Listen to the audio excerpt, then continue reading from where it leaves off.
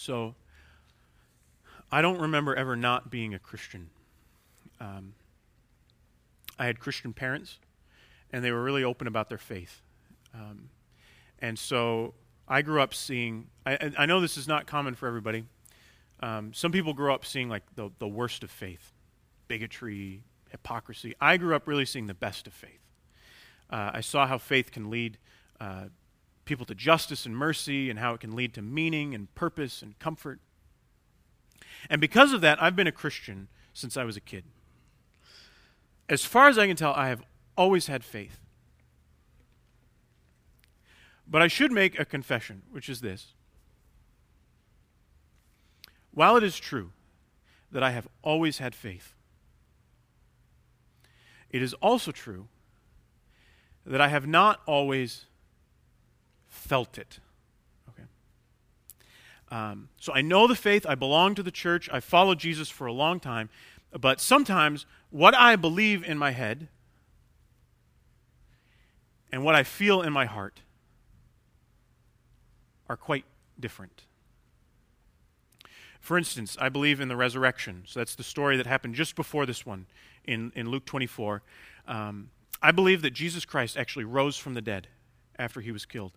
And I also believe, as it says later in the Bible, that because Jesus rose from the dead, those who follow Jesus will also one day rise from the dead.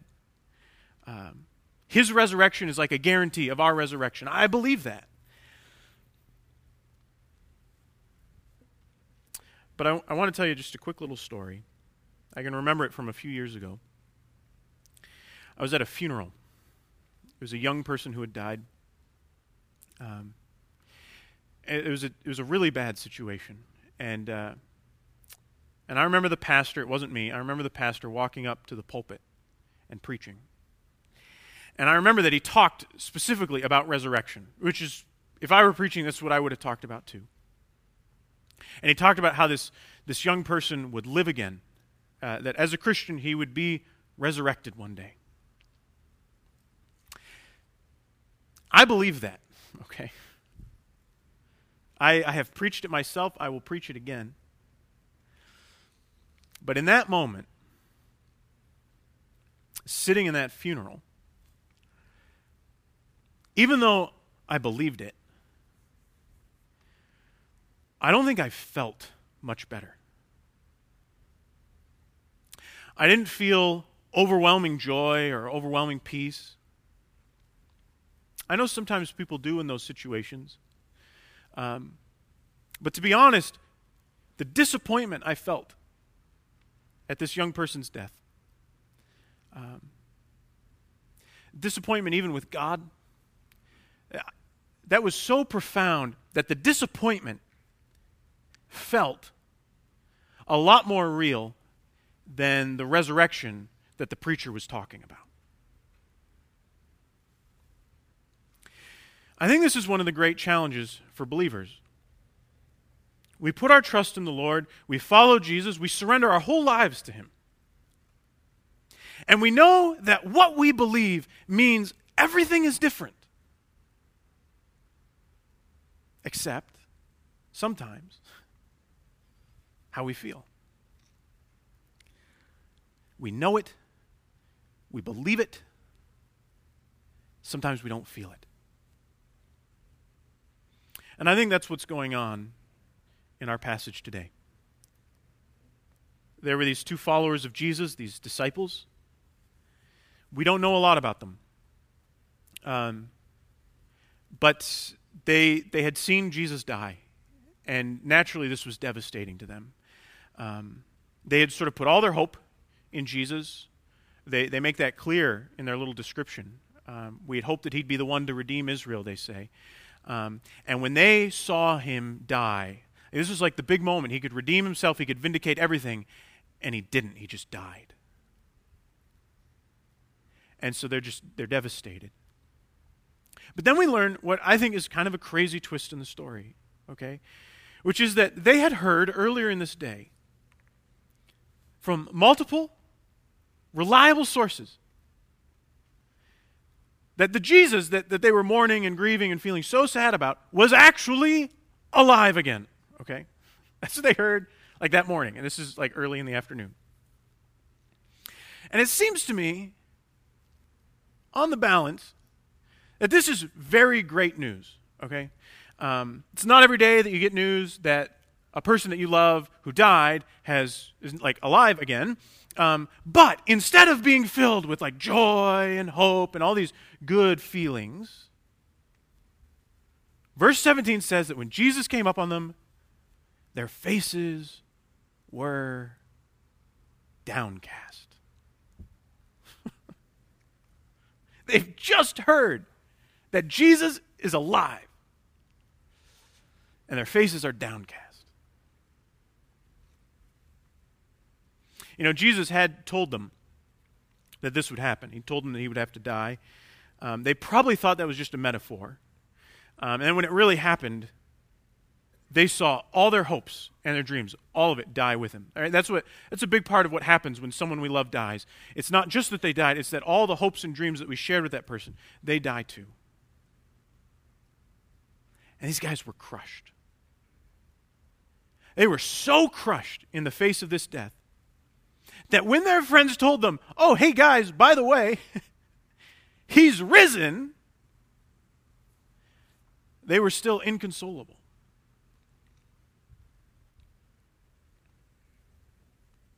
And I've thought a lot about this, and I think that they were probably inconsolable because they were living in this in-between space, which will probably sound familiar to a lot of you, okay? They've heard about the resurrection, okay? And it sounds really good. It sounds really, really good. But as much as they might hope it's true, and as reliable as the witnesses usually are, the death that they watched on Friday seems a lot more real than the rumor they heard on Sunday. And I think that's kind of where I was at that funeral. I suspect that's where some of you are in some of the grief in your own lives. If God is so good, if I believe all these big things about God, why does this still feel so bad? Like, why can't my faith in Jesus take away all this pain or confusion or anger? Later on in the Bible, Paul says that because of Jesus' resurrection, death has lost its sting.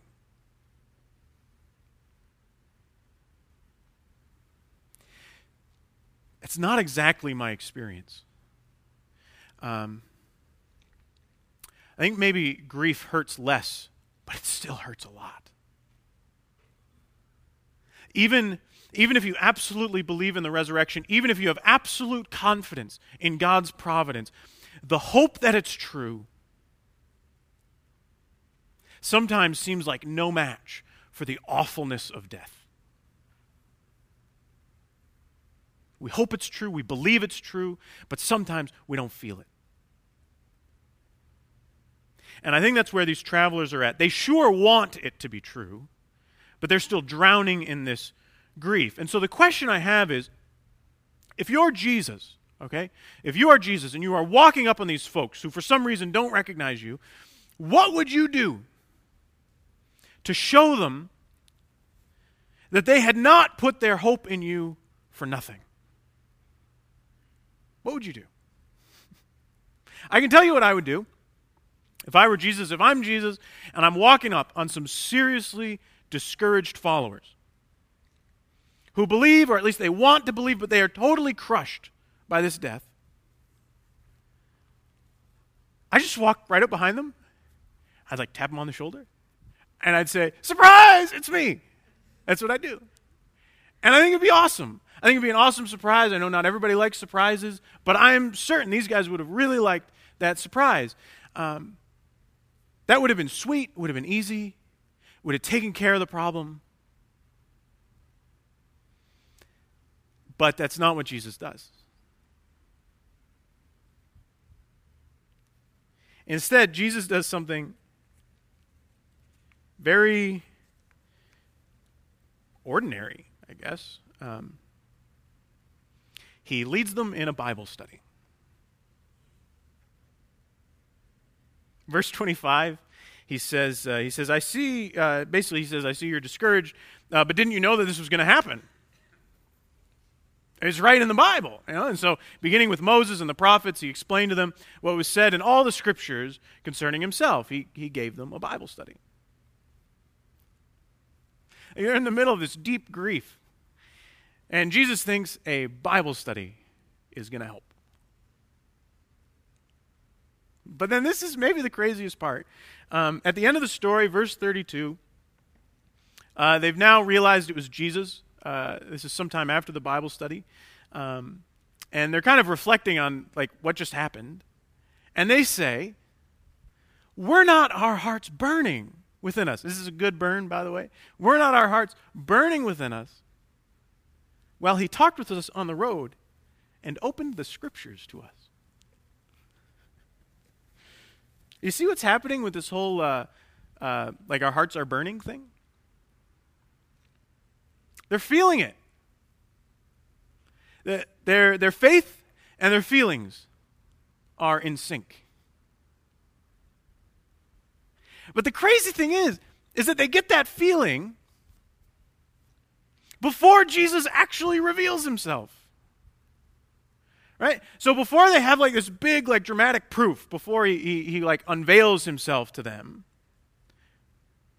before all that, they experience the feeling of hope in a Bible study with a stranger.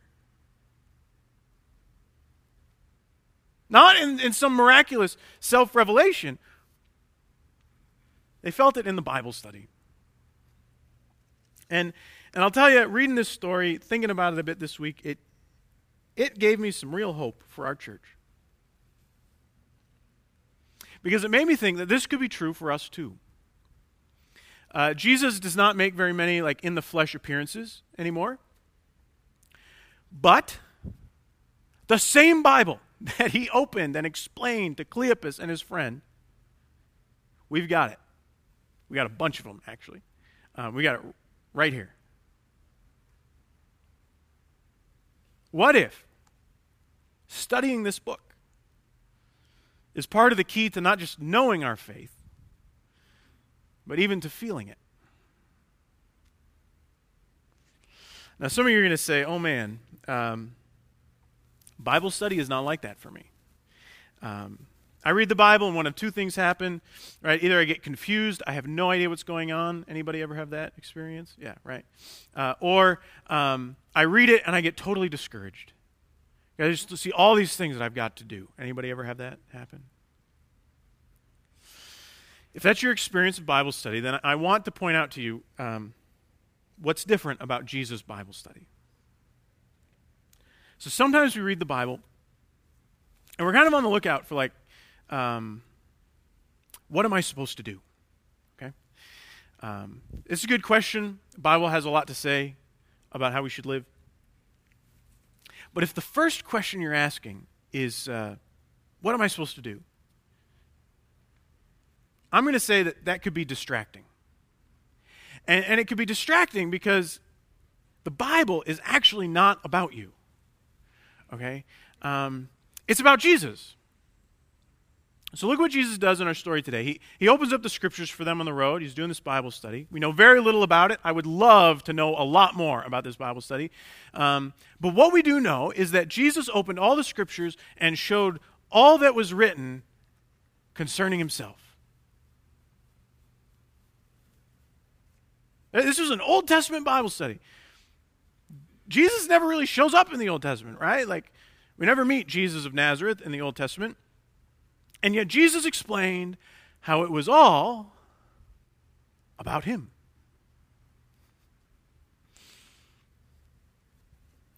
I mean, have you ever considered that? That in some way the whole Bible points to Jesus. Another pastor put it this way. He was talking about the story of David and Goliath. You remember this story? It's like this kid David, and he's got this slingshot, and he kills like big mean Goliath. And this pastor was talking about how like you can look to that story and try to get a moral out of it. Okay, like the bigger they are, the harder they fall. Right? Maybe that's the moral of the story. Or more likely, what I've heard before is like you got to go out there and you got to face the Goliaths in your life. All right. All right. It's really inspiring, kind of. But what if the story of David and Goliath was included in Jesus' Bible study? What if the story is actually about him? Like, what if Jesus is talking to these guys? He's like, yeah, you remember that story about David and Goliath? Like, did you notice how, like, God used, like, this kind of weakling kid to defeat, like, this big dude, Goliath? And that's kind of like what God did with me, right? Like, he sent me to take the form of a human person and to slay, like, the greatest Goliath, death, right? And just like David did that and it won a victory for all of Israel, so when Jesus does that, he wins a victory for all of God's people. And so you can read the story and kind of look for like what you need to do. Like, go slay your Goliath, okay? Or you can read it and see not first what you need to do, but see what Jesus has done. See, we make the mistake so often of thinking that the Bible's about us. And so we read it for clues for how to live, and it can be very discouraging to do this. I don't know if you've ever tried this in earnest, but if you just start writing down the things the Bible tells you to do, and you start trying to do it just for even 1 week, you're just going to be like in tears. It's like really hard to keep up. But notice when Jesus leads a Bible study, he tells people how the whole book is about him. It points to him.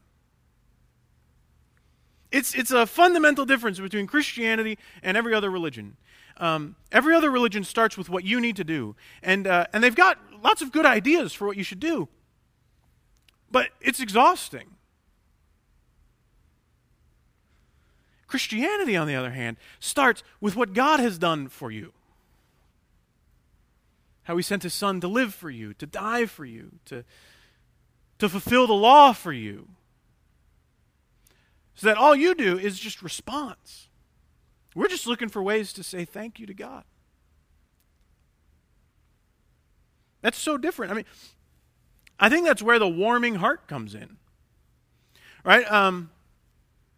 Nobody's heart is really warmed by another thing to do. Right? Like you get a to-do list, you're like, oh, wow, like this just feels so good, right? Like that never happens, right? Your heart is warmed by seeing how much somebody loves you. That's when your heart is warmed. And in the case of the Bible, it's seeing how much Jesus loves you, how much he's done for you.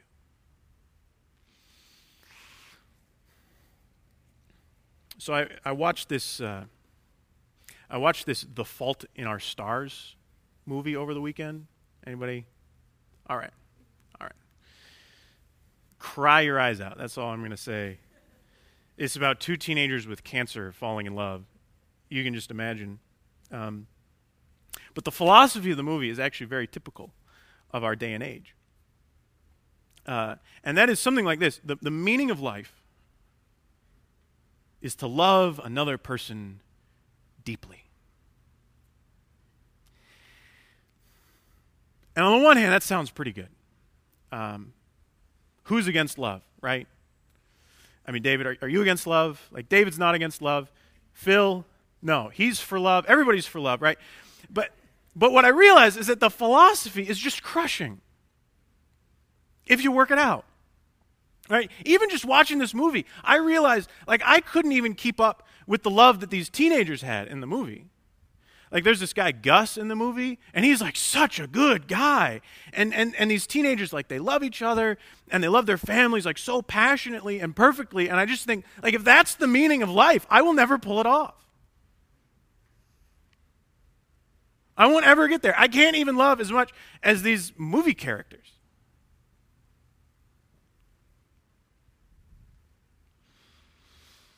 But the story of the Bible is so different from that. Because it doesn't start with your love or with my love or how great our love is together. That's not what everything depends on. Thank God. It starts with Jesus. The stories point to Jesus. His love is so much better. Even than this guy Gus. Like way better. And that's why a Bible study is so good. Not because it's just another thing to do, but because it allows us to soak in a way better story. To have our hearts warmed, knowing that the meaning of our lives is not our rather feeble attempts to love each other, but the meaning of our lives, the starting point, is Jesus' unwavering attempt to love us. All right, let's pray together. Lord, I pray that you would make your love known to us in clear and transparent ways. That you would open up your word